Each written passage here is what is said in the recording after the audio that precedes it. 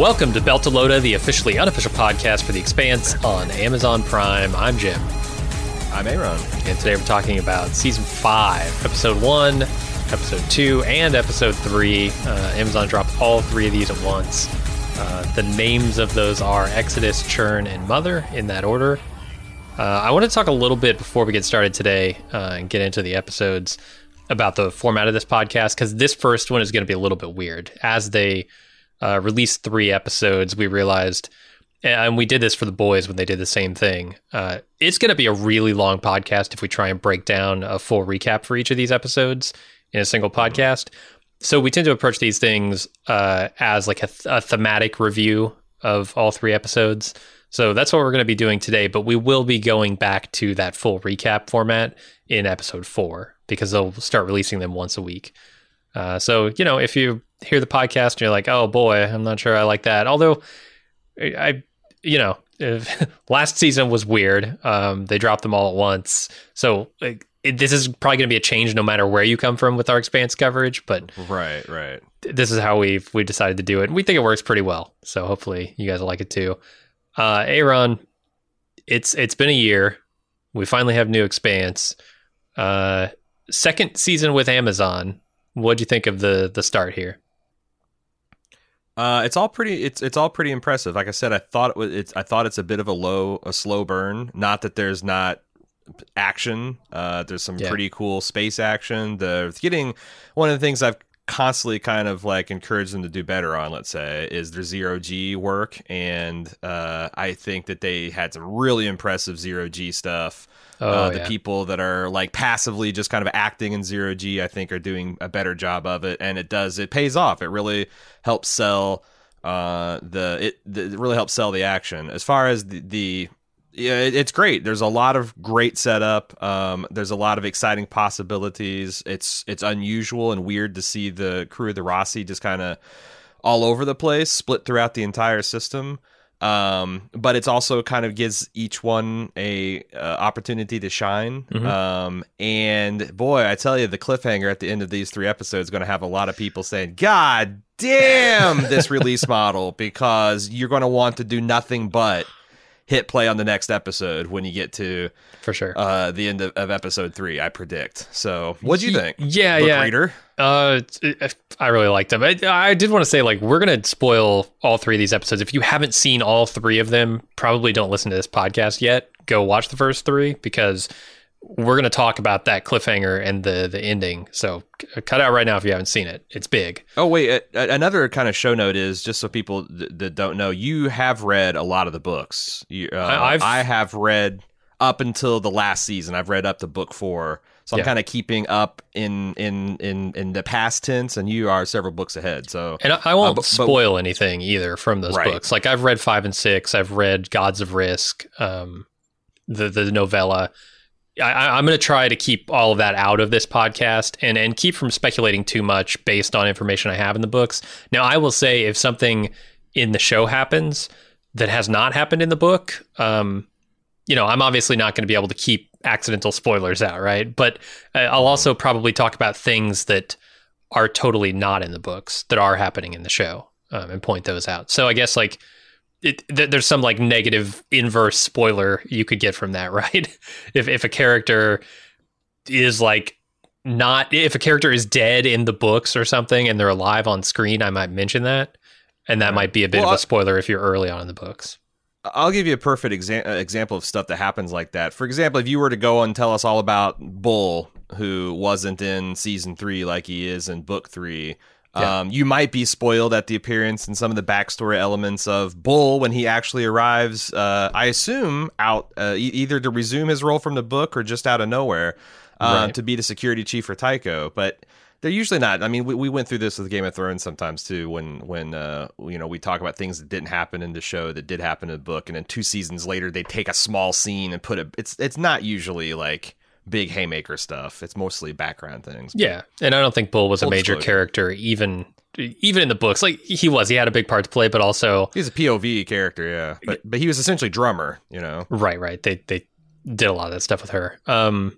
And I think they're still doing a lot of stuff with her that's going to be interesting from the books I've read, but we'll get there. I think these 3 episodes actually are really good. Like you said, they're set up. They're definitely like moving all the pieces into place. But when that cliffhanger hits at the end of the 3rd episode, I really felt like all of that was justified. Like you needed all of this stuff, especially like Avasarala being so right. And having just completely called this thing exactly as it laid, and then nobody listening to her because of the actions in season 4 that she took. Right? And goddamn Nancy Gao, so fucking smug, just such a punchable face.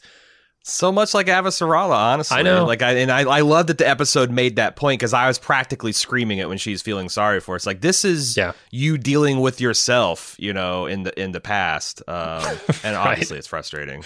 Yeah. But, so they did a lot of good stuff around Avasarala. I would say the character that is closest to the books, the one that like they just basically lift his chapters right out, is Amos.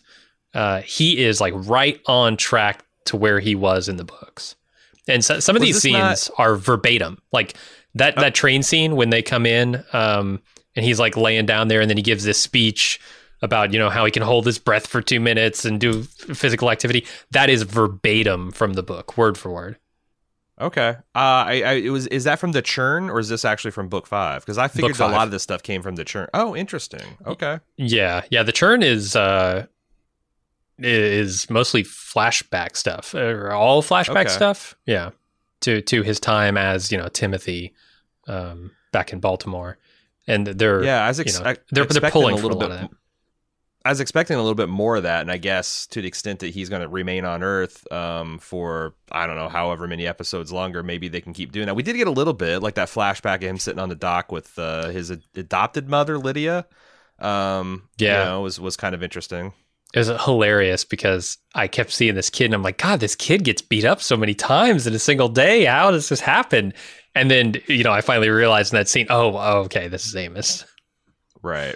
Remembering. But yeah, that scene you were talking about, that I think you were talking about, kind of blew my mind. It's the one where they're, in 0G up on Tycho Station and they're just kind of disorienting you with the camera, right? It's rotating. Then it's flying in. It's this big oneer that kind of flies into the station. That whole scene is amazing. The people, standing on the ceiling, the quote unquote ceiling, that there's this like no side down design to the entire station, or at least to certain parts of it where they're working. It's really cool. It's the exact stuff that I wanted to see that I'm not sure they've really been like overly concerned with in previous seasons. Oh, yeah, and I thought that they do that a lot. Like, anytime you see a space scene of, like, there's a shot of Philip, boarding this research station and the outside of that ship, and they do that a lot with the cameras, like, fucking with your perspective to really disorient you and sell you what it's like to be out in the void, And I just love that stuff, and the fact that they really made the conscious decision to kind of unmoor the camera from any kind of direction. And I know they've done that in previous seasons, too, but, like, I felt like they really kicked it up a notch in this season. Some of those big, sweeping, establishing shots like you're talking about. Well, the set design even is leaning into that, right? Like I said, the construction of the station itself. When you look at series from the first couple of seasons, it does not look like it was built by Belters for Belters. It looks like it was built by Earthers for people to go work in the Earth fashion that they're used to. Right. A set, you might say. Yeah, right. This is a set, but it's also built by Belters for Belters. This Tycho Station set is awesome. I love it. Mm-hmm. All right, let's start talking about the episode in greater detail here. You want to start with Avasarala and her stuff? She's kind of got the the overarching plot stuff, along with Holden and Johnson and stuff like that. But so what's Avasarala up to? She's busted down to Luna.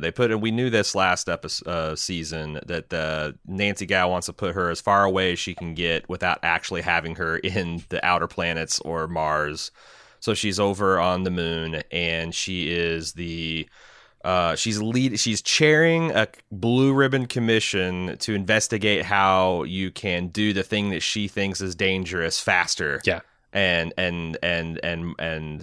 more of it. Mm-hmm. Just to kind of fuck with her and humiliate her. And she, for her part, is trying to do her best to do that job because she doesn't want to get fired from the government, but she's really looking out like she has for the entire series for Earth's and maybe she shifted more to humanity at this point, but like for the greater good of Earth.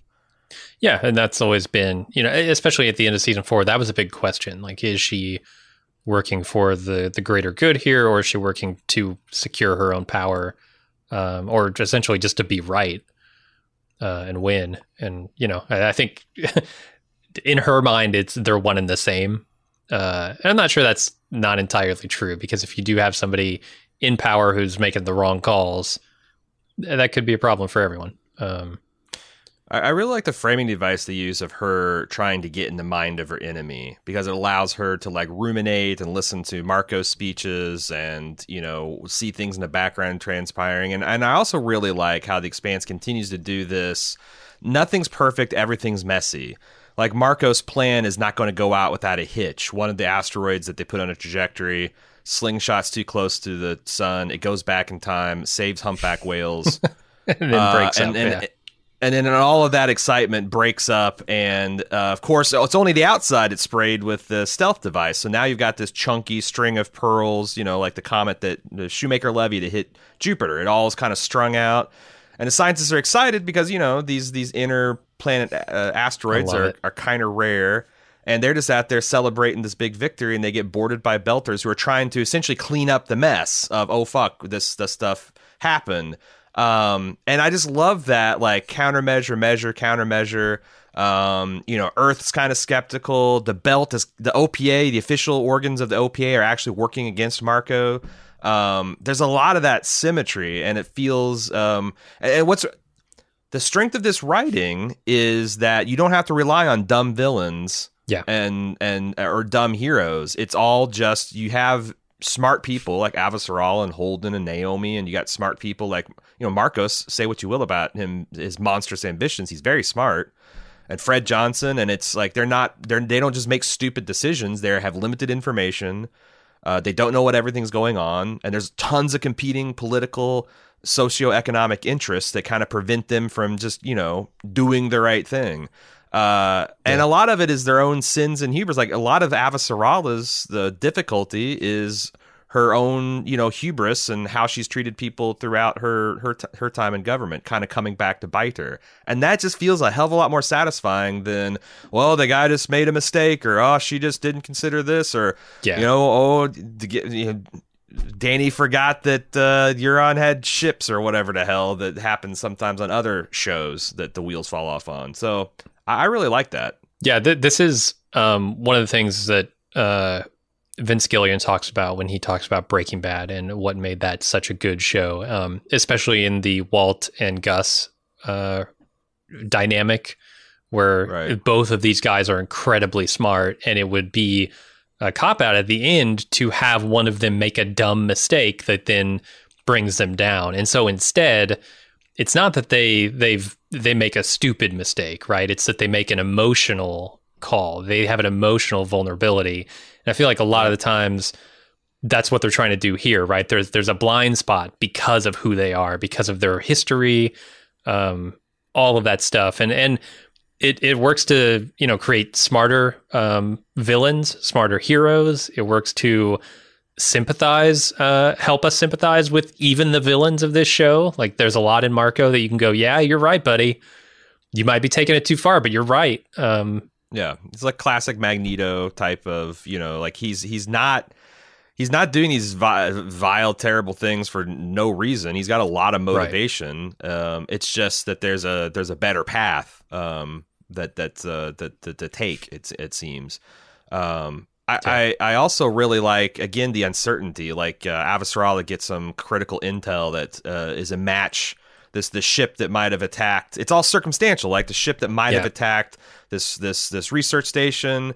It's got a belt. It's a drive signature. It's a 53% match to Marcos, one of the ships that Marcos owns, and it's like, that's a coin flip. And is an admiral going to risk his career on a coin flip? And But then Avasarala thinks about it a little more. She's like, well, why were Belters out there anywhere? Well, when's the last time we had a Belter doing piracy in the inner planets? Like, this dangerous, is our...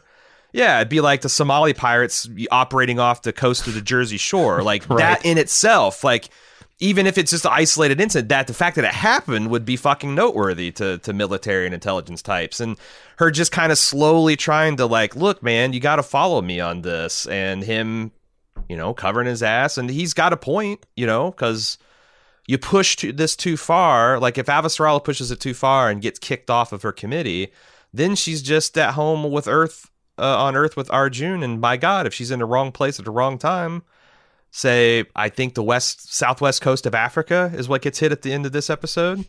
Yeah, she's no more. That's shoo. I mean, that was one of the big questions I had this year is like, is the asteroids going to actually hit Earth, or is it going to be one of those cliffhangers where they defuse it, 007? Right. There's 0 minutes and 0 seconds left, and 07 seconds left on the clock, and it looks like at least one's going to hit. Dude, that's what I mean. Like I talked about in the preview episode, how this show and then the books continue to push the boundaries of what I think is possible on a scale perspective, and they're doing it here. Like, they had an asteroid actually hit the Earth, which I did not think. It has the potential to be such a game changer that you almost think, well, we've got such a good thing going here, why change it? But every time there's that opportunity to, let off the gas and just idle for a little bit in something good, they slam on the gas and it keeps getting better and better. I'm constantly impressed by where they go with this show. And there's also a lot of emotional stakes for Avasarala because her daughter comes to visit on the moon, and you find out that her and Arjun are still estranged. And, her daughter's like, look, Mom, I don't,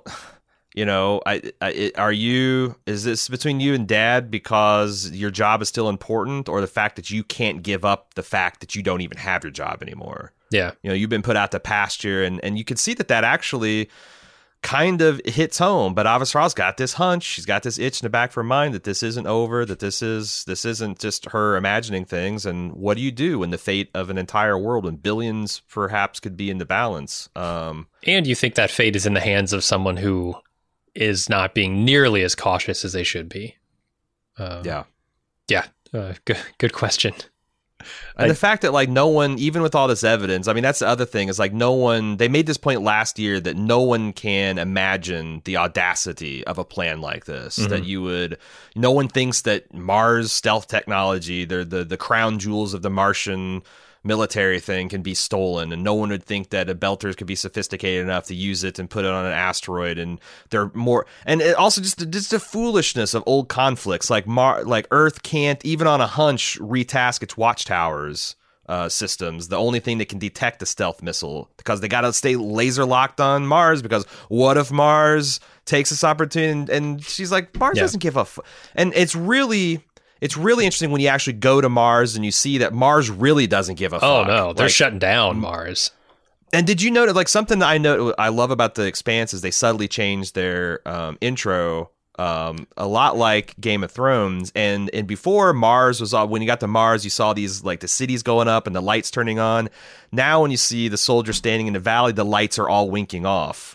Nice. Mars is closing up shop. It's and now there's actually rockets taking off in the intro to show that and they tell that story. It's nothing that they sit down and dwell on, that Mars is a ghost town. It's something that Bobby had to grapple with, and to see Alex grapple with it now, and they don't tell you. It's just him standing around in this Martian city and seeing, oh my God, this is a ghost town now. Yeah, he's like on the DS9 promenade. Nobody's walking through. Garrick shut down shop with a for sale sign on his store. Yeah, Quark's all bottles of synthol must go. Yep. Selling them 2 for 1. That's not very Quark like. Yeah. No, I love that shot when he's just like got all these shops shutting down. And everything just happens just too late. Like, that's the other thing that feels so realistic. She gets this vital piece of intelligence, I think, from Drummer through Fred to Avasarala, back channeled about revealing this plan with the asteroid. Yeah. and she gets it as the asteroid is tearing through the the atmosphere of Earth. Yeah, it's the thing that proves her theory right, and it just comes as, a little bit too late. But it's too late. But we know there's 7 to 9 other asteroids. Yeah, rock number, what was it? Rock number 9 is the one they show breaking up. Is that right? I wasn't sure. I couldn't keep track of which numbers. I couldn't read the screens. But yeah, I think there's either 8 or 10.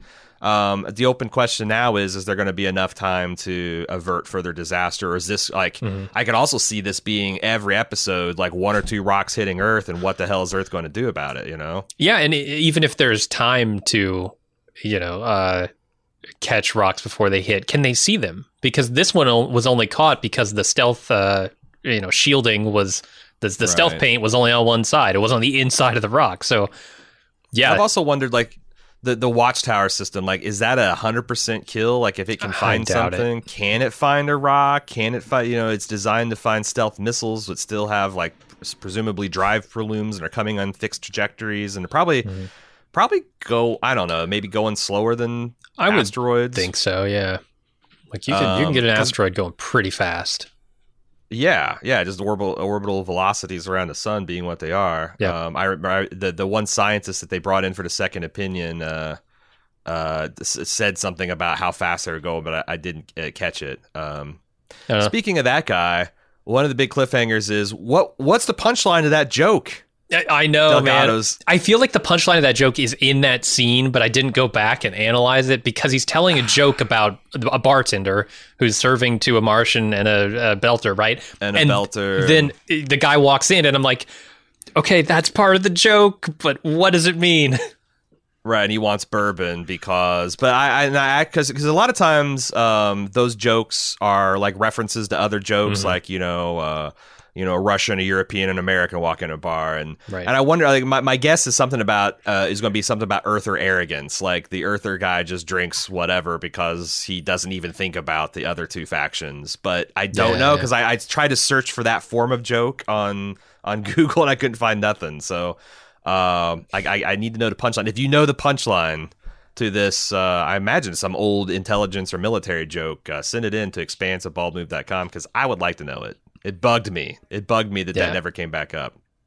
We might be done talking about Avasarala's stuff for now. Maybe we should move over to Drummer, because she's very closely tied, like you said, with that message to Avasarala's plot. So she's out in space, basically on a quest to avenge Ashford, right? She's out there hunting pirates and looking for Marco so she can kill him. And she eventually finds Ashford's old ship, and it's been totally stripped. And, that leads her to the backup data, which has the message, and she sends to Fred, and Fred sends to Avasarala. All that.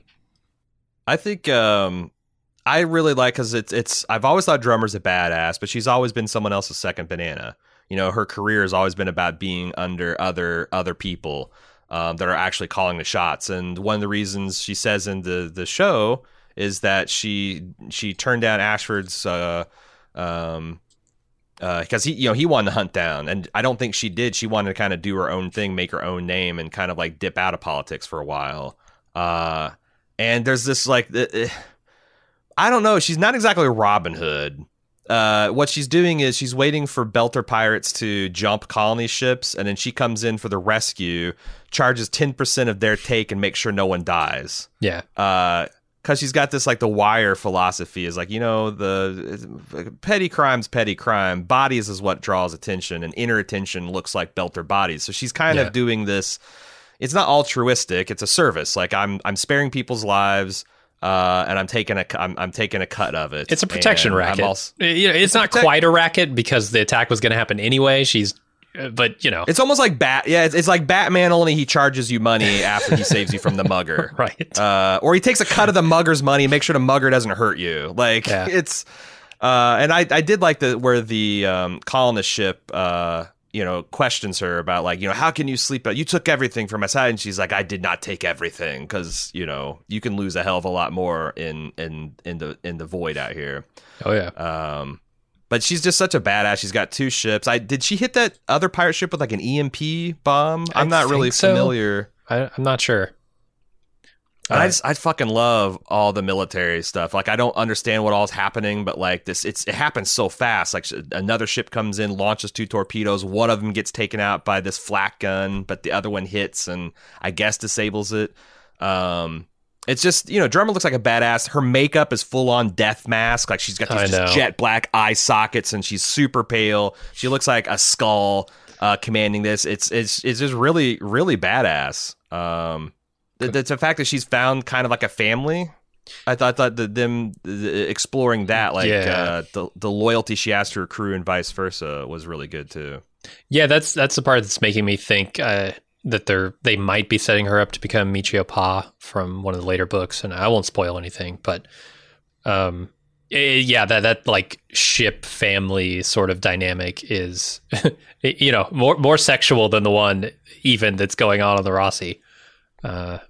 That was another cool, like, how kind of like by 21st century non-conventional. You've got like thruples and couples, and they're all kinds of mixes of genders and sexualities and races, and it's just a big puppy piles of belters in beds and stuff. I learned the term from my wife while we were watching this episode. Polycule? Have you heard that term? Yeah, polycule. Yeah, sure. Yeah, that's how she described this.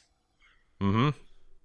But yeah. They also they by finding Ashford's ship, they now have a modest armada of 3 ships. Claus's used to be the most powerful like belter skiff in the belt, and probably not now that Fred's pumping them out and providing the OPA with a real navy. But for independent crew, having these 3 ships is going to offer them a lot of options in their piracy. For sure. Serge is her pilot. He was in one of the books. I think he was in book 3, and he died during one of the mutinies on the Behemoth. So they brought that character in to this season. I really don't know why. Maybe because it's a cool name. Do you know the name of Drummer's lover? Is that her XO as well too? I don't. You know what? That's actually the woman. Isn't that the woman who played Susan Jacobs in Mr. Robot? Susan Jacobs is the woman who died somewhere. Yeah. I knew I'd seen her somewhere. It's like, it's not Okoye. I know that's a scientist. It's something like that. Oksana, maybe, or. I didn't catch her name. You know what? And also, I don't even know what positions mean in a pirate ship. You have a captain, you probably have a second command, but it kind of probably gets pretty loose and cross training down from there. Because when everyone, that's the other cool thing is like how they all pull together. Like they're just. It felt like kind of like Firefly, that they're just looking to fly one more day. They're just trying to get enough money to keep out here and keep doing the thing. I mean, frankly, it's a lot like the Roci dynamic, right? Yeah, and how her crew will work tirelessly. Like they really sell like what a big job it was to salvage Ashford's ship. Yeah. And even then, when she announces that they're going to go after Marco, everyone's nervous and afraid, but they're going to do it. And it's not until her lover / XO comes and says, like, you do have a family, and because of that, maybe you don't want to just throw us into a meat grinder for whatever reason. Although I gotta say, sorry. I was going to say about that, she opens that bottle of McGlinton's or whatever, which I think is not a real whiskey. I looked it up. And then she puts the cap right back on it without drinking it. Is that her saying, okay, she's not quite done with the memory of Ashford? Or is that her like putting him on a shelf to deal with later after they have some kind of stability?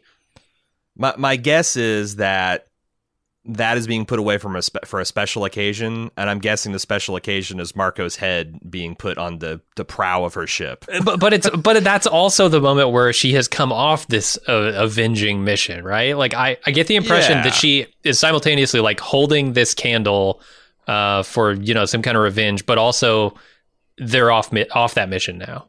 They're off the mission. I think it'd be very easy for them to get back on the mission, especially with a good enough lead. It's going to be the next couple episodes. And also, I think that from her mental state in this episode, she's putting it aside because, like, if Fred gets him, if Avasarala gets him, if Earth or Mars, whoever, like, she's going to save that for when Marcos is strung up and wherever it is by whoever's hand, and she's going to drink a toast to Ashford at that. Because, like... Okay.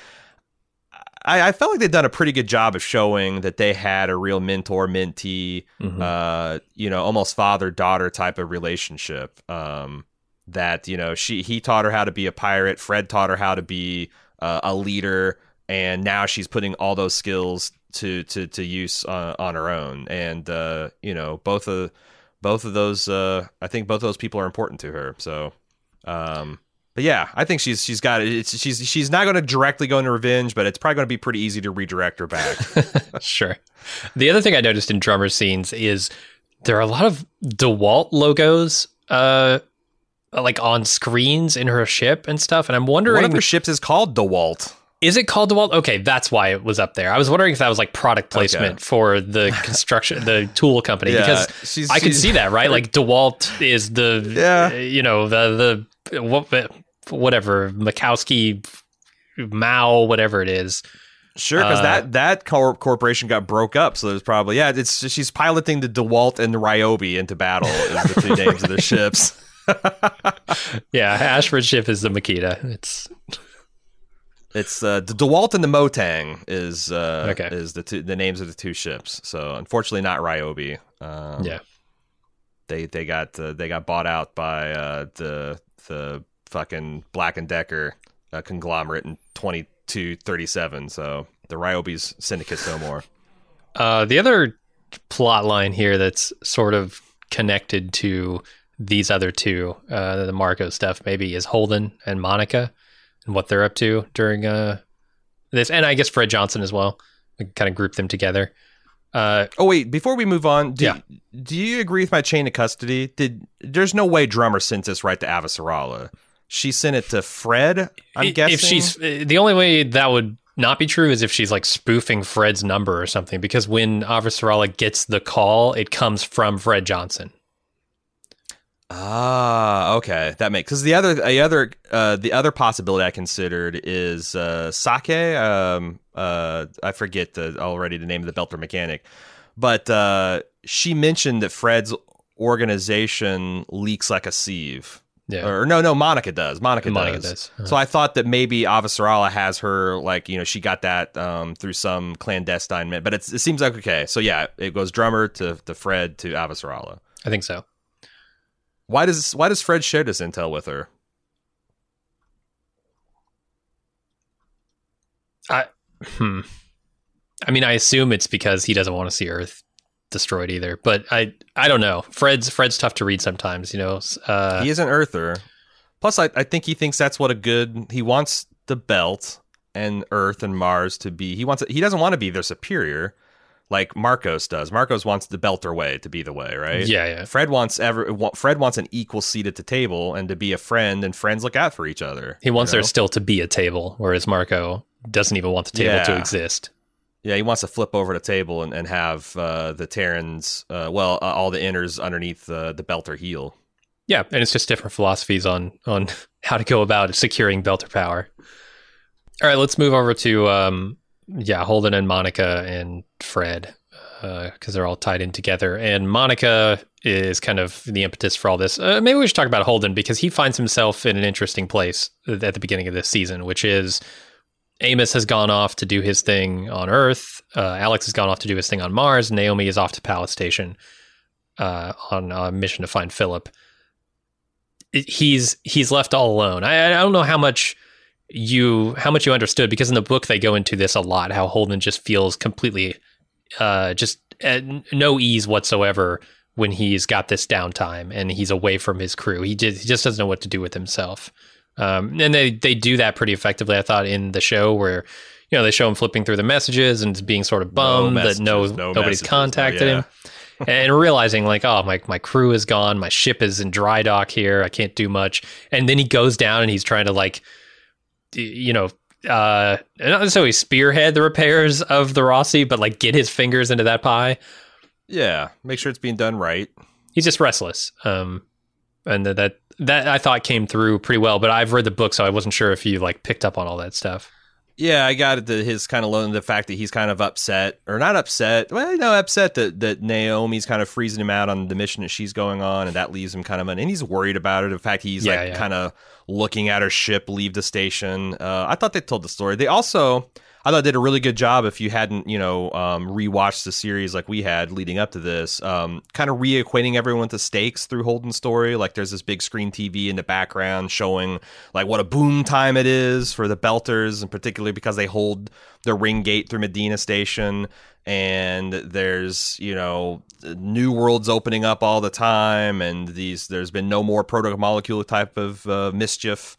And they do a lot of really good stuff like that. And the War College speech to kind of give, like, if you didn't understand, you'd forgotten the critical importance of the station and how it worked. They did a really good job of catching people up, I thought, without stopping and just giving exposition. Yeah, for sure. Monica gets this lead on something. She's investigating the protomolecule sample that's still out there, and ends up getting herself into a situation where she's captured and put into a storage container and stored at Tycho Station amongst the other shipping containers. Which is not, I mean, that's so effective because that big establishing swooping shot showed us like what a fucking dockyard that is. Like thousands of these containers stacked deep and all over the place. So it's like a really frightening situation to be in. It makes me question, like, why would someone do this? Because the thing that I expected is, they stuck her in here and, they expect her to die, but they put a CO2 scrubber, an O2, an air oxygen cleaner or whatever. Like a inside the thing. Yeah. Why do that if you want someone dead? They clearly don't want her dead. That was my question. It's a distraction, right? It seems like a distraction to me. Maybe that's the thing I couldn't figure out is like, what critical importance does this journalist, who has been on the forefront of a lot of stuff, and I don't know whether like Marcos wants to capture her to use her as a mouthpiece, to kind of like get his story out, or what. But that was one of the questions I had, because like it's, the Fred locks everything down, so she's dead or alive, she's on the station. But like, why not just kill her or silence her? Yeah. I don't have a good answer for that. I don't either. Hopefully we get one later. I did like one of the things in passing is like we get to see all four of the member crew of the Rossi kind of like dealing with their fame. Like Holden gets recognized at the bar and everyone kind of salutes him, and I like how he's kind of like puts on the good face and he turns back. He's like, "I'm mother."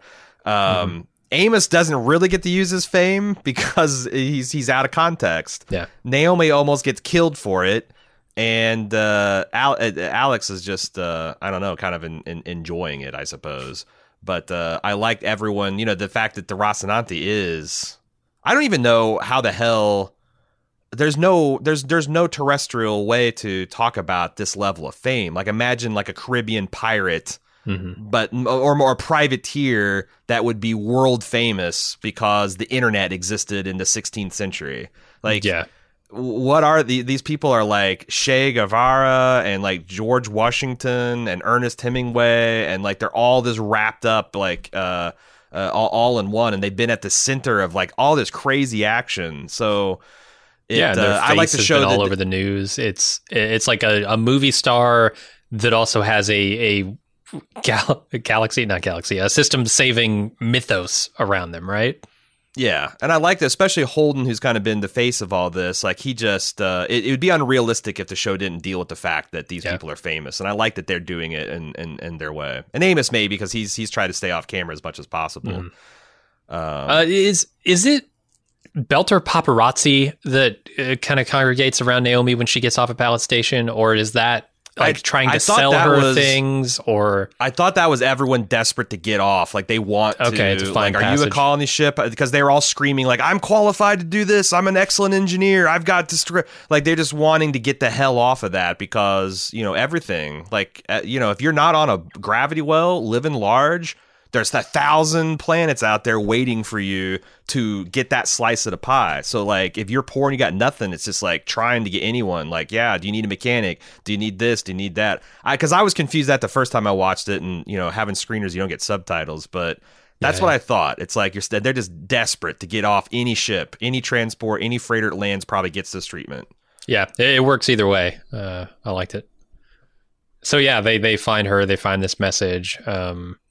There's a lot of little stuff that we're kind of glossing over. Like let's talk about their conversation between Fred and Holden. There's a real nice long conversation where they talk politics, essentially.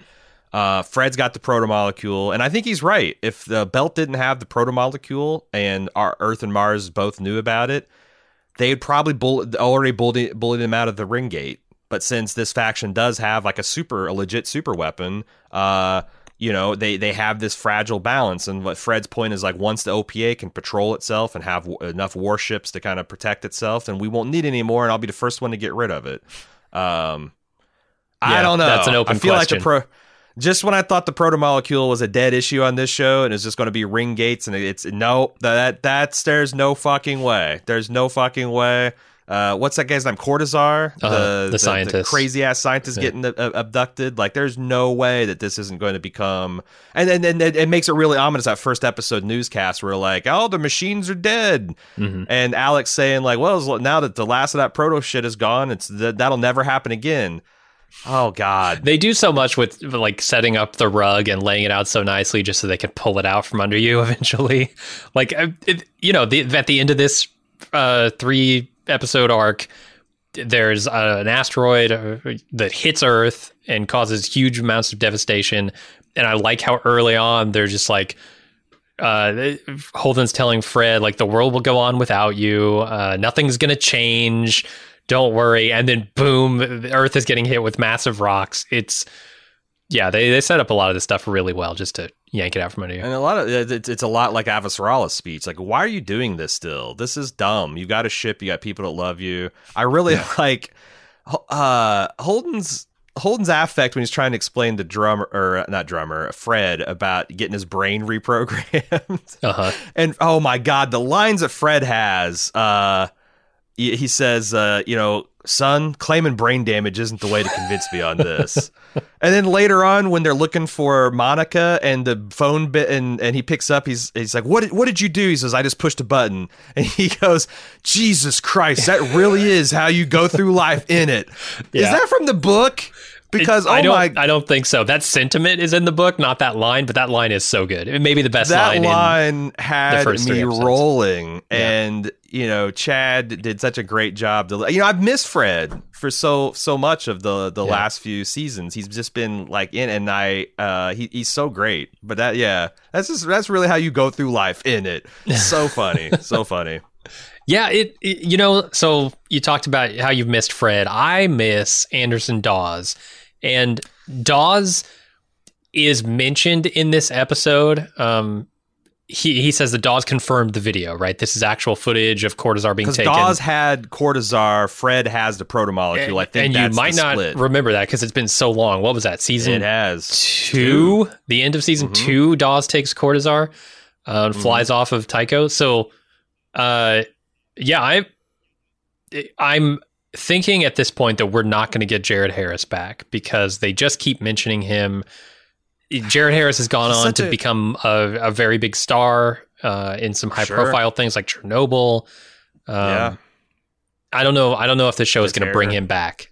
And I'm a little sad. I wish they would, because I felt like that he was always going to be like him and Fred teaming up was going to be the natural counter to Marco.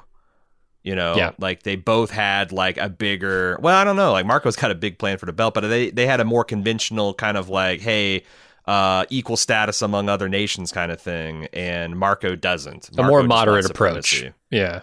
Yeah. What's funny is because until Marco showed up, I would say that Dawes was the radical and Johnson the conservative. But now Dawes is a centrist. Holy shit, I guess. Dawes is a radical from a certain point of view. But not Marcos.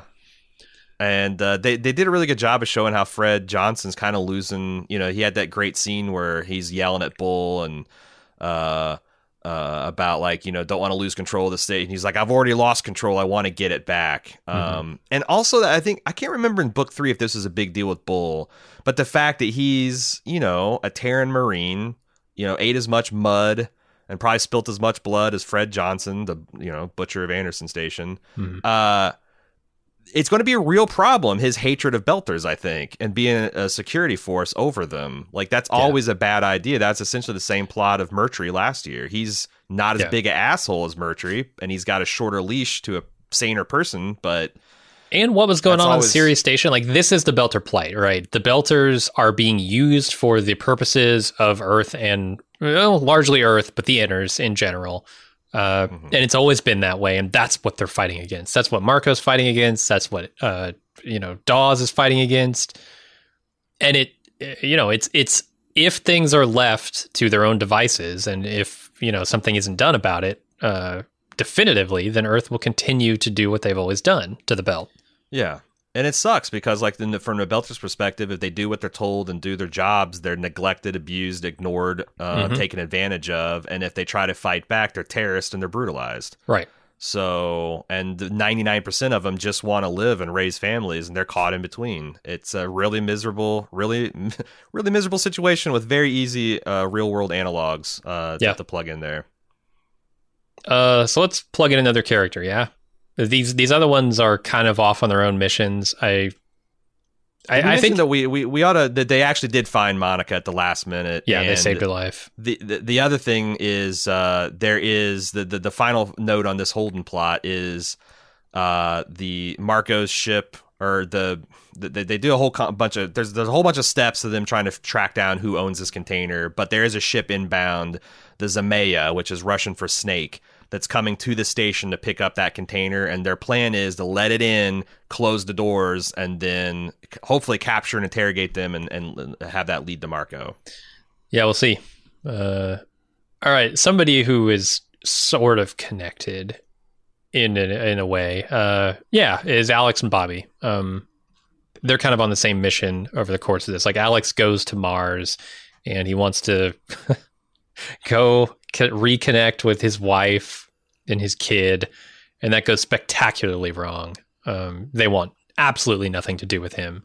His kid a little more so, but it still won't return like the "I love you" that Alex gives him. It's awkward, yeah. Yeah, it's super awkward. And while he's on Mars, he connects with Bobby, who is on this mission to figure out where the Martian weapons that are being supplied to Belters are coming from.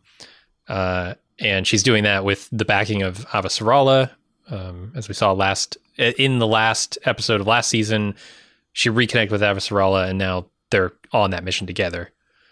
Has some serious bankroll. Like, she's got some serious money. It seems like she's used some of that to help her crime boss's wife and child from last season get off of Mars, and they're on the way to a colony ship. So she's doing her part to help people. I like that. That's a sort of two birds, one stone thing, right? Because it gets him out of the equation, which he's, one of the guys spearheading a lot of this buying of Martian weapons and the transfer of weaponry. It's funny because when she's out there on Mars, the Martian plane's doing a complicated deal for a Goliath weapons suit.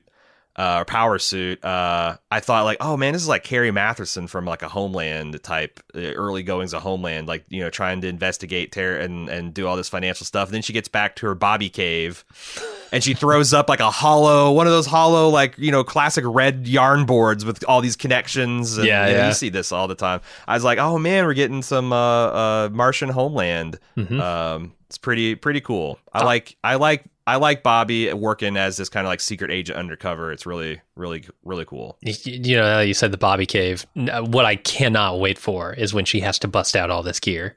Like her in a Goliath suit with a bunch of stealth wrist rockets. And I don't know what she's going to have, but it's going to be amazing.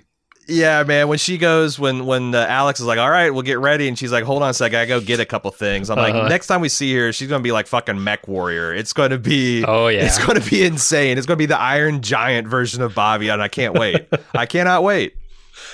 Yep, that's exciting. So they, are on this mission. They're trying to track down who's leaking the supplies. She thinks it's this admiral. It's Salvatore? Salvatore, yeah. I think is how they pronounced it. And he was Alex's captain on a ship back when Alex was in the Navy, and Alex was just a sled driver. So they had this connection that Alex is hoping to use to get a little bit of information. Yeah, and he during the course of this, he goes to the school the military school, I think, where he's giving this speech about tactics in this course, and then he connects with one of his underlings. I don't really know the position of this woman. She's a lieutenant. Must be one of his assistants. Yeah, something like that. And she's trying to get information from him about why he's there, and he's trying to get information from her. It's kind of that classic, two people with ulterior motives here. Plus, Alex, the fucking idiot that he is more interested in the romance angle. There's that too. Yeah, Bobby. I think she's into me, kind of like. And Bobby's just like long suffering, like Alex. Come on, and I love it. Yeah, this is so Alex. It is. It's very Alex. Yeah, he's the guy who makes. He's unlucky in love. He makes a lot of romantic mistakes, and he's here confronting two of them now, making two of them. Yep. And so they figure out why he's there because he's investigating the admiral, and they try and kill him, but Bobby comes in and saves him at the last minute. So they've basically sussed out, okay, this admiral is involved in this, but we kind of dead end there, I think.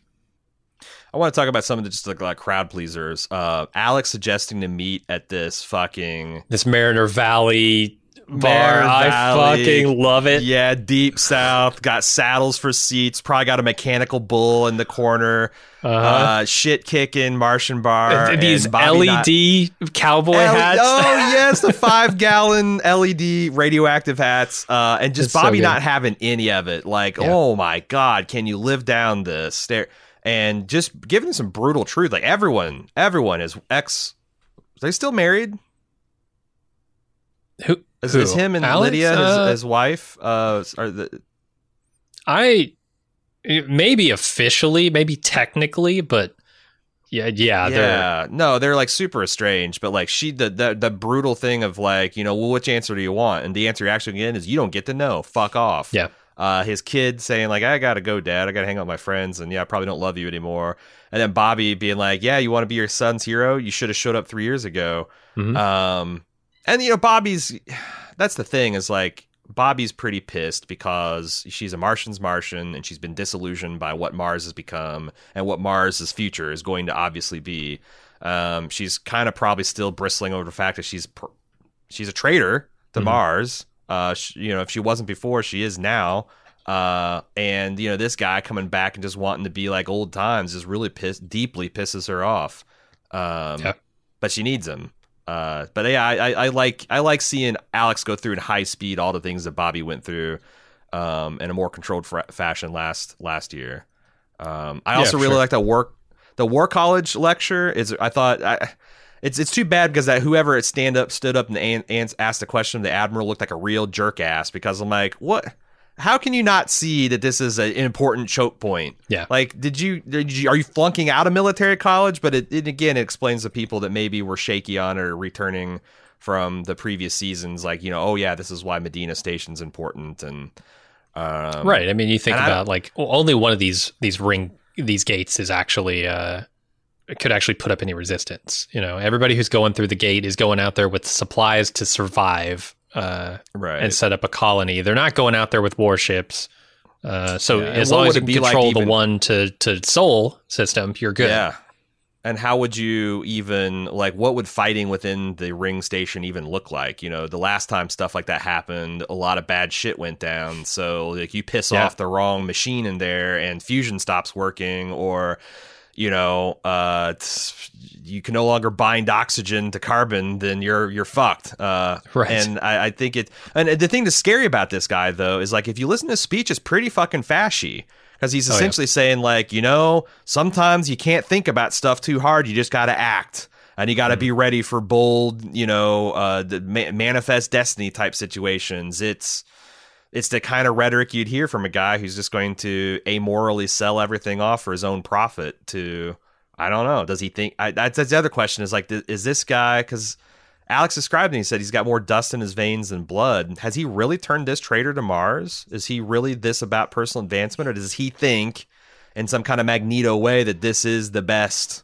way? Does he think that like Mars and the belt can overcome Earth together? Like I'm really curious to see if he's got any agenda beyond just like, how can I get rich? How can I make a buck off of this?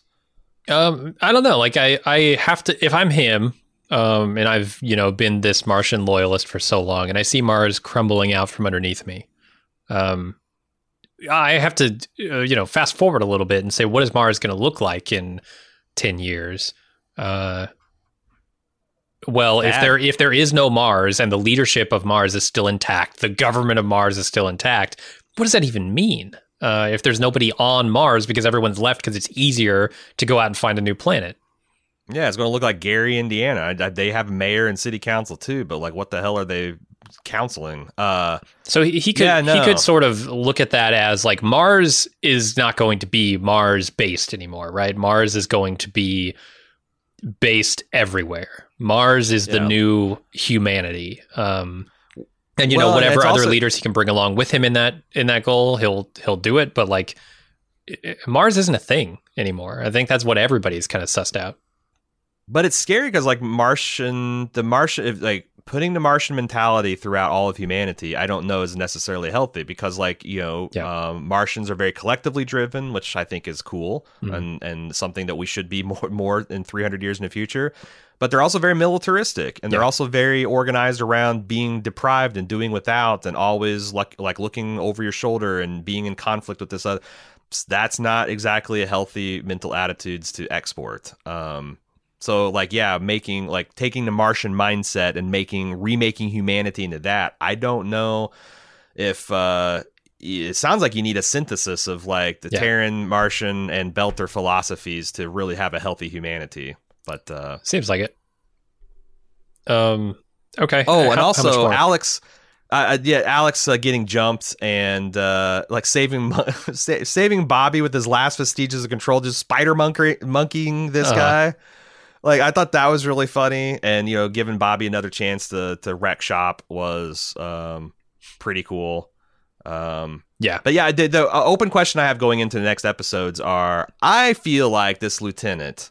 Babbage had Alex's number the entire time, and I'm not sure she gave him straight answers on this. This feels like a trap that him and Bobby are walking into.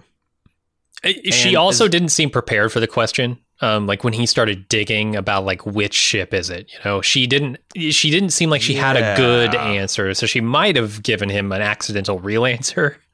Maybe, but I think she'll know. But that I'm just saying is like, and as cool as Bobby Draper as Iron Giant's going to be, there could easily be a dozen Marines with that much armor and more, because they think they're going on an illegal arms sale. So you're going to have a Martian skiff just packed to the gills with weapons. Yeah. So could be that could go badly. One other thing that I liked seeing in this episode is the kind of external shots of all of these stations. Like you get one from Luna Station, and I don't know if that's the Armstrong facility or whatever that Avasarala was talking about. Level City, right? Okay, Armstrong must be somewhere else. Named after the almost doomed, but turned out heroic pilot or commander for Apollo 13. Yeah, by Tom Hanks. That's super cool. I love seeing that, and I love seeing the Martian colonies here. Like you get a glimpse of like the way that they transport from one place to another is via cable cars, which I thought was kind of smart for a low G rugged terrain environment, right? Sure. Why overbuild it? You just got these like monofilament monorails slapping around everywhere. And the amount of energy, it seems economical too. Like it can't take as much energy to pull these cable cars as it does to like, hover in a spaceship and get that moving. Yeah. So like there's hardly any air resistance on Mars too. Their atmosphere is very, very thin. Yeah. No, it was really cool. I like seeing that stuff. And also, you don't need Elon Musk vacuum tubes. You just essentially run them on the surface and get the same effect. Absolutely. I also like seeing Baltimore.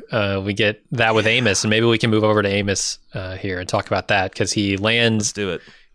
In the Level City on Luna, on the moon, obviously, and he gets pulled aside by Avasarala and interrogated. Like, why the hell are you here? Like, you're part of James Colden's crew. Something's up. He says, I'm here to, investigate the death of this woman who meant a lot to me on Earth, and she lets him go, still suspicious. And then over the course of investigating that, he meets Lydia's husband. I don't know what he is exactly. but they were together for many years, and she like leading up to her death, and Amos is trying to figure out, is this guy up to no good? Did something happen here, or did she actually die of natural causes? And he ultimately decides, okay, the guy's telling me the truth. And then this guy is living in her house, but he's being kicked out by the person who was paying for it, Eric, who will then see Amos go to and say, hey, you got to keep taking care of this Lydia's husband until he dies too. He's like, okay, fine. Is this guy actually Amos's brother, or is that kind of like the same way Belters call each other Baratna, As far as I know, yeah, it's a Beretta situation. But they were like came up together because they talk about being street trash and like spending time on the docks and looking. So they have and I understand that the real Amos Burton, which was we found out through Monica's digging in season 3, was a crime boss of note on Baltimore that disappeared. Mm-hmm. It sounds like Amos wanted to kill Eric. Our Amos, Timothy, decided to kill him instead and then put Eric in his position. Or at least left a power vacuum enough that Eric crawled into it, right? Yeah, and he's got this like little his like strong hand. So like I'm not sure if that's I'm not sure what they're going with that. Like is this like a mutation or just a birth defect or a birth defect? As far as I know, it's the same as in the book.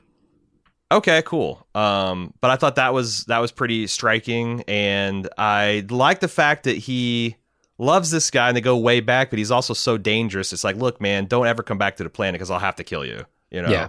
Especially since Amos said, "Hey, I'm not here to take anything of yours except for this bomb ass bottle of bourbon. That's mine." It's tequila. That's it. If I'm is it? Yeah. If I'm to read into that based on the book, it's tequila. Amos loves tequila.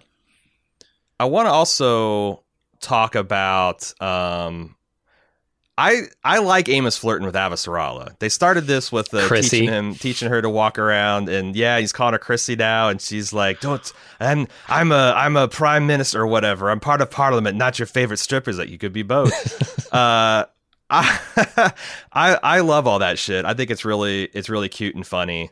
Him doing the reverse shakedown of the Belters shaking down the people in that shuttle.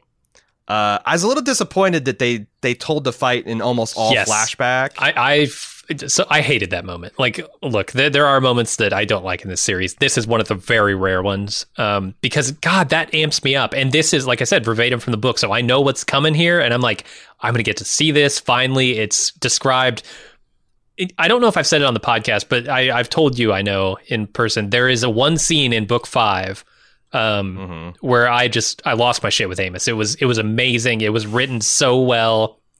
Was it this one? It's this scene, yeah, when he goes and fights these guys in the shower. The way they describe it in the book is like he breaks that guy's arm who comes at him with a gun or a knife or whatever. And then the guys start running at him. The book says Amos runs at them, arms outstretched, like greeting a long lost lover. And I just it's such a perfect description of the way Amos approaches hand-to-hand combat. He revels in this stuff. He loves it. He does. And there's so many, like the Easter egg I was talking about in the preview pod that we recorded last week. Did you notice it? That he's got his backpack is Murtry's backpack, and Murtry's name's crossed out in red, and Amos wrote in like essentially crayon Amos over his name. So like not only beat Murtry silly, he took all his shit and he's using his shit. And I thought that was really funny. Just the way the way he just kept interrupting this guy with this story about how long he could hold his breath with these. Like, you could use knockout gas on me, but how many bones of yours do you think I could break? It's great. And they also use that moment for some emotional. So here's why I didn't hate that showing the fight scene as flashback, because it gets you all amped up and you want to see him kick ass, but then they spin it into, instead of an exciting place, an emotionally devastating place, right? Where he's bleeding, he's standing under the water in the shower, just like zoned out. And you can tell the wounded child. This fight was not so much about like the injustice of this insurance scam or whatever. It's more about like what he's going to do to the person who perhaps killed Lydia, right? When he gets there. And it shows bleed. They do a great job with a character who is in a lot of ways a sociopath. in humanizing him and making him, leak a little bit of emotion out of that facade throughout the course of these 3 episodes. I really like it. And I like everything. Everything was so badass leading up to that. Just him just shutting these guys down, and then him going to take a shower to his horrified roommates. Also, just like Amos willing this old lady to not snore anymore, just like staring her down as she's unconscious. Like that was funny. And then he gets up. He's like, "What are you doing? You crazy?" He's like, "I just hate waiting. Just gonna get this thing over with." Yep. The UN guys grabbing him as soon as he lands. He's like, "Hey, look." I didn't do anything, and also, those guys started it, and they were all alive when I left. I don't know. I feel like he killed at least one of those guys. You say he didn't. Did you? So here's a little detail I noticed that they talked about this Augustin Gamera Memorial. Now, I don't know if they made this a slight point in last season, because I remember Naomi talking about this, but I guess in the books, this was the ship that Naomi wrote this code to weaken the fusion reactor's containment field, to stress test it, and shared it with him, and he used it to blow up a civilian ship. This is the ship. I don't think they've ever actually put that. Is this like an Easter egg for book readers or what? But like, I did a little, because I always like looking up the names of the ships. There's also this ship is named after a soldier and statesman by the name of Augustin Gamera, and he was like the Peruvian George Washington fighting for their independence. Okay. And I thought, but yeah, the fact that there's this memorial, and this is kind of like, I don't even think Amos realizes it, but this is like a monument to Naomi's sins, or her perceived sins. Yeah, there's so many ships floating around. I don't remember this one. Other really cool details about Baltimore is I loved how all of the roofs are covered in solar panels, which, we could do right now. Might be a good idea. I don't know.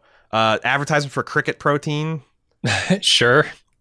There's a lot of like electric trains to go along with that. And also, I was just kind of like, the Baltimore doesn't look like, I've seen modern Baltimore, and it doesn't look like, this doesn't look that shitty, but then it's just like, how many people are just everywhere living outdoors, people casually carrying around these enormous aluminum baseball bat with spikes and shit. Like, it looks like, you wouldn't be so bad to live there, but you see, you scratch underneath the surface just a little bit, and it's still a pretty dangerous town. Yeah, I mean, they have the modern tech that's keeping everybody alive, but also it's still the projects, right? And you have to think, like, most of Earth is probably projects at this point. If you've got everybody on Universal Basic, and you see what that looks like outside of the UN building, right? Yeah, just like tons of homeless people milling around all the time. Like, I was wondering, like, how many of these people don't have a place to go? They're going to be like Charles, just living in an alley someplace. Yeah, and like Amos also just beating that drug dealer into friendship, I thought was it's not funny, but it's Amos. Sure. And and then the real question is, who the hell is he going to visit on Earth? That he needs Chrissy to help him with. Mildly interesting. Yeah.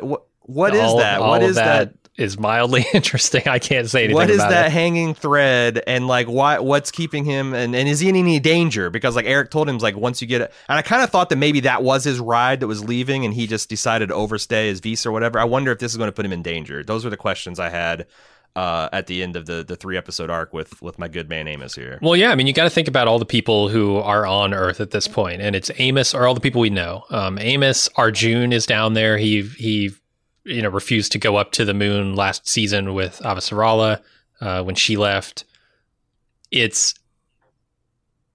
I think that's everyone that we really care about on Earth.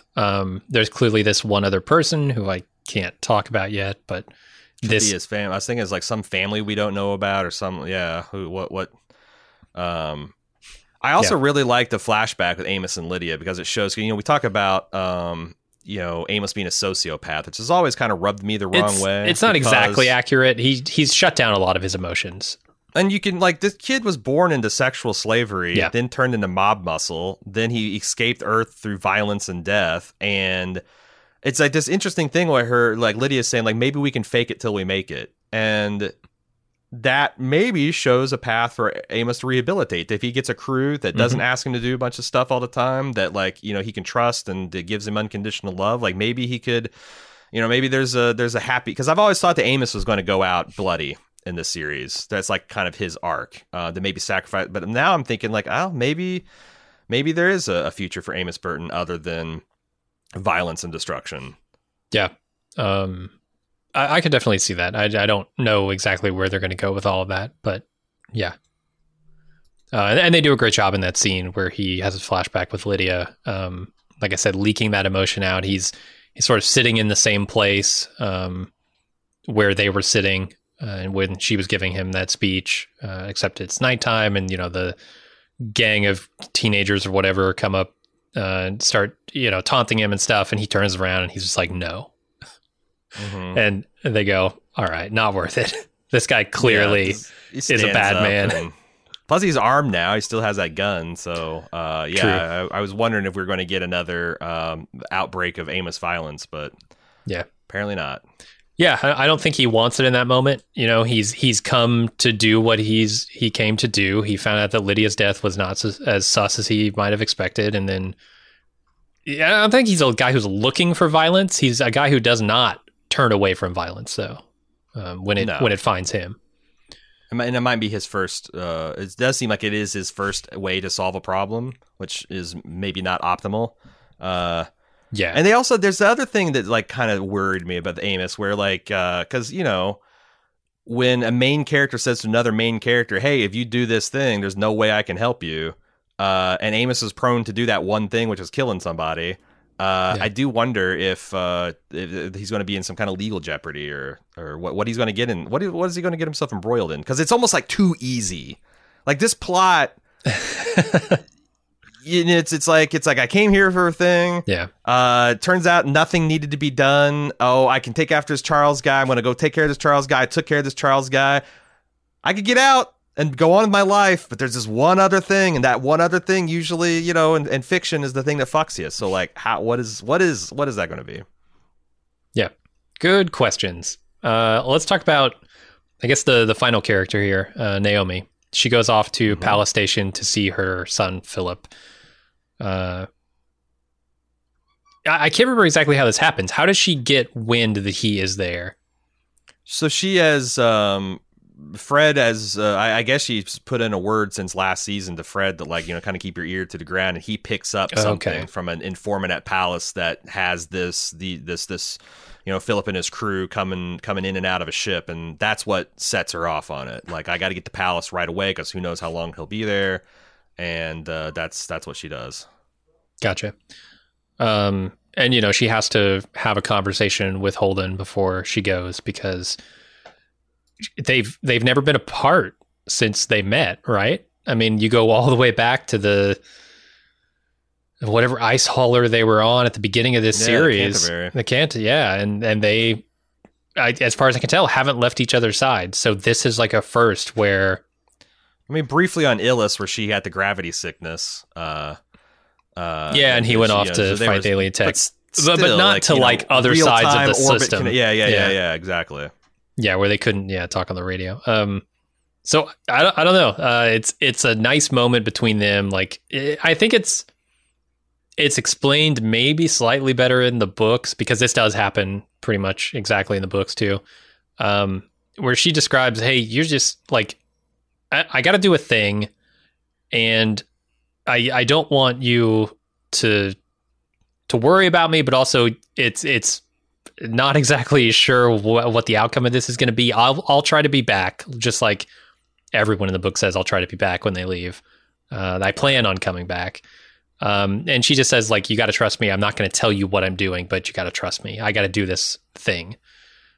Here, she just straight up tells him, like, my kid's out there. I need to go deal with this. It's a little bit different. I thought it was interesting because she's on this freighter that I think she ends up purchasing called the Chetzemoka. Chetzemoka, and I looked up this was a Native American chief that was in Washington State and around Port Townsend today, and stop me if you've heard the story before, but they got screwed out of their land by Shady Treaty. And tell me, go on. yeah, it's a story as old as time. Mm-hmm. And he went back to his people, and there's people debating whether they should just get up and kill every white person in what's now Port Townsend. And I guess over a period of time, he talked the tribe out of doing that.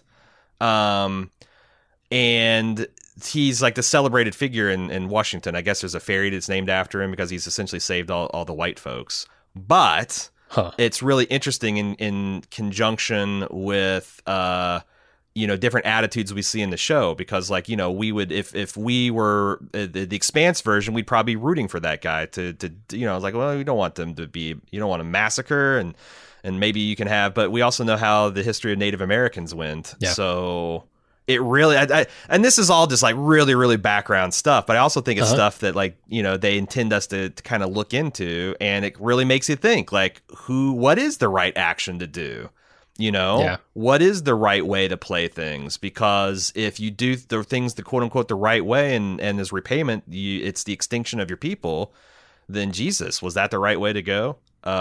It's interesting stuff. And the show very economically captures all of this stuff that takes pages in the book of characters grappling with it, internally, and having conversations with other characters who are somewhat sympathetic to their cause but have different approaches. It's really happening quickly and with not a ton of fanfare in the show. It's subtle, but it's going on, and when you pick up on those things, it just makes the whole universe richer for it. Mm-hmm.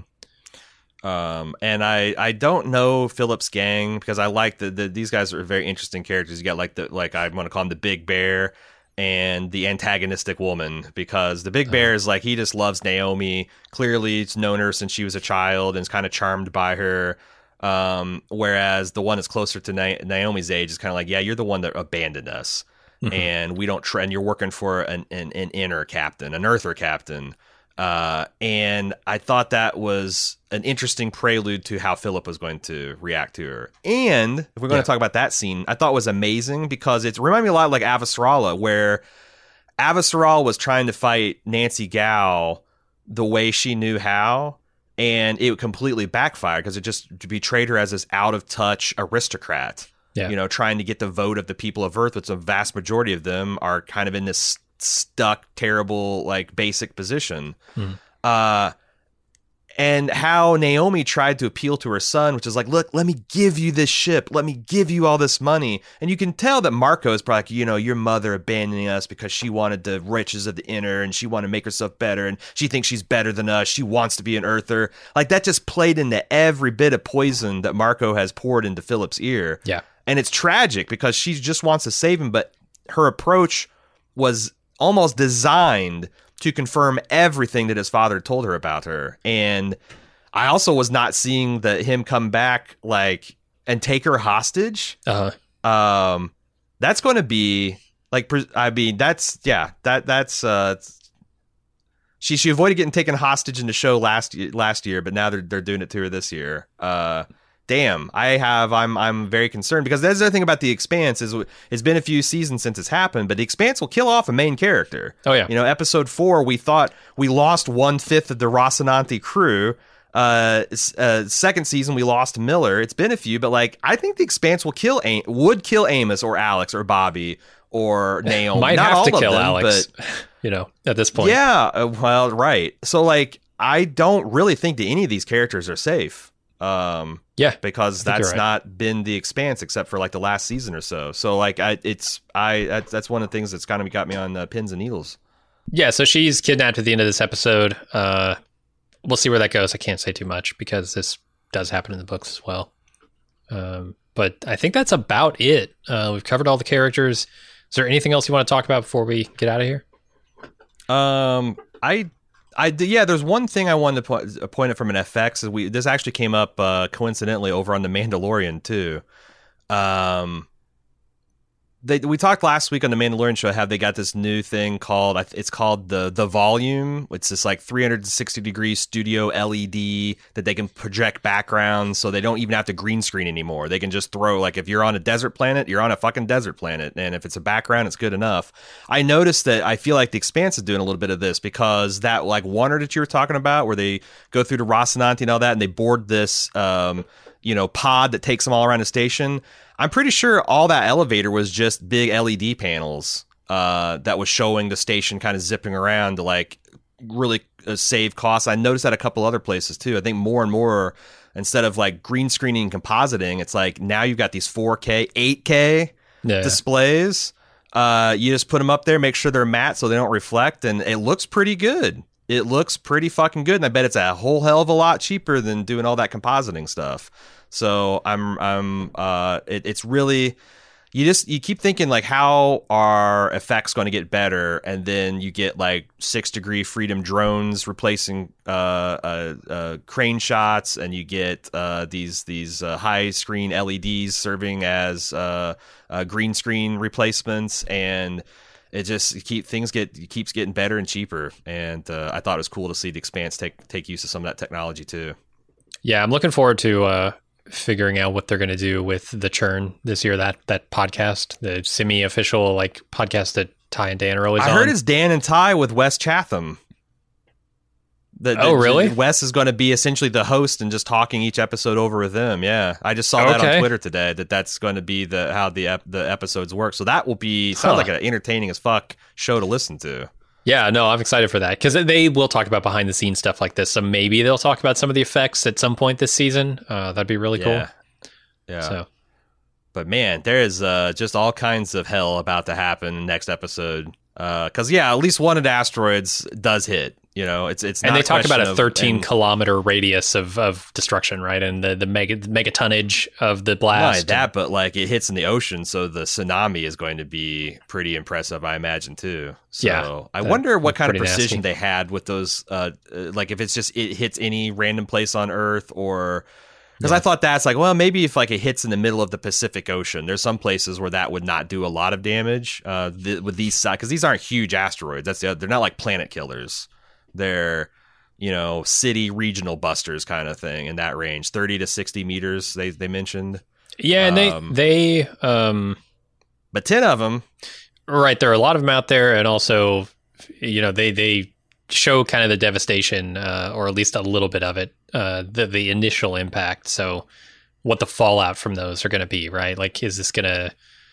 How many people are going to die? Like, will there be literal fallout? Like, is this a extinction of the dinosaurs kind of event, or what is this? It probably wouldn't be sudden, but like, if all 10 of those hit and they throw up a bunch of dust and they dim, like, we talked about the solar power.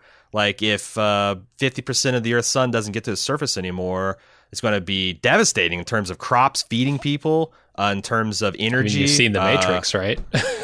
Right. Yeah. Well, and all the, also tsunamis are going to be really devastating when you look at New York City, which is like, they always portray it as being like 20 meters underwater, these massive seawalls. So 200-meter wave is going to do a hell of a lot of damage to the whole eastern seaboard. So I don't know. That's one of my questions. Like, how fucked up is Earth going to be after all this? So we'll see. Big stakes in the episodes to come. I can't imagine that we have to wait long to get the aftermath of this, because it's going to be important, right? Like, that question is the number one question you have coming out of that third episode. Right. And not for nothing, Amos is still on Earth. Right. Like, if you don't care, Arjun is still on Earth. He's not Arjun, obviously.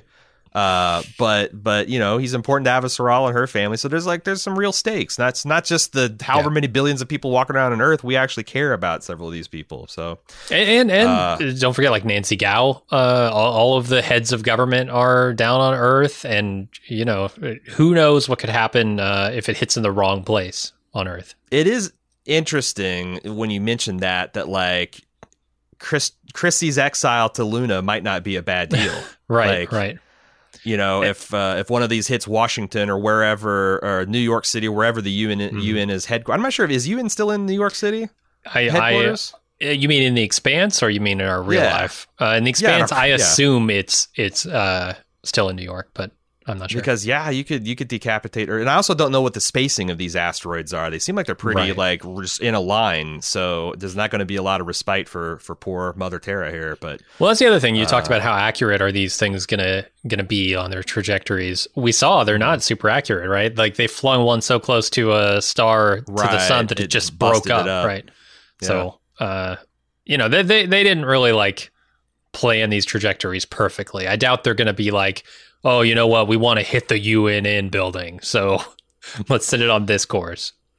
This stuff reminds me so much of the Tom Clancy I used to live or read, where it's like, a terrorist puts a nuclear bomb in Denver, but the terrorist didn't know one technical thing. So instead of being like a 10 megaton bomb, it was only like a 10 kiloton. So it's like I said, like, the Belters throw an asteroid and one of them breaks up. Like, shit happens. Mistakes are made. These aren't, you don't get a chance to test this. Like, there's no trial run you can do. So, there's it might not be as bad as I think it might be, but also could be a hell of a lot worse, because the other thing is, like, what if this is just his opening gambit? I don't know. Yeah, Marcos guys is scary. We'll see. What do you guys think, the listeners here? We are not going to be doing a lot of feedback these first couple of weeks because we're recording most of these before Christmas, in advance of Christmas, so we can take some Christmas time off. But we'll be back in the new year to consider all your feedback and catch up from that point going forward. Send that feedback in to expanse@baldmove.com. You can also discuss the episodes with our fellow fans at forums.baldmove.com. And I can't wait to see episode 4. Can't wait to see all you guys back. Oh, also, don't forget, every Sunday, starting this one, we are going to be watching all of the new episodes of The Expanse on our Sci-Fi Sundays. It starts at 8 p.m. Eastern Standard Time on Sunday night. You know what? Fuck work on Monday morning. Stay up a little late with us. Watch The Expanse. Watch some episodes of Star Trek. It's a good time. Twitch.tv/baldmove is where that happens. You can find our schedule, how you can participate. But it's a real good time. I'd love to see some of you guys and gals show up. That's it for this week. We'll see what happens to Earth next week. Until then, I'm Aaron. And I'm Jim. See ya.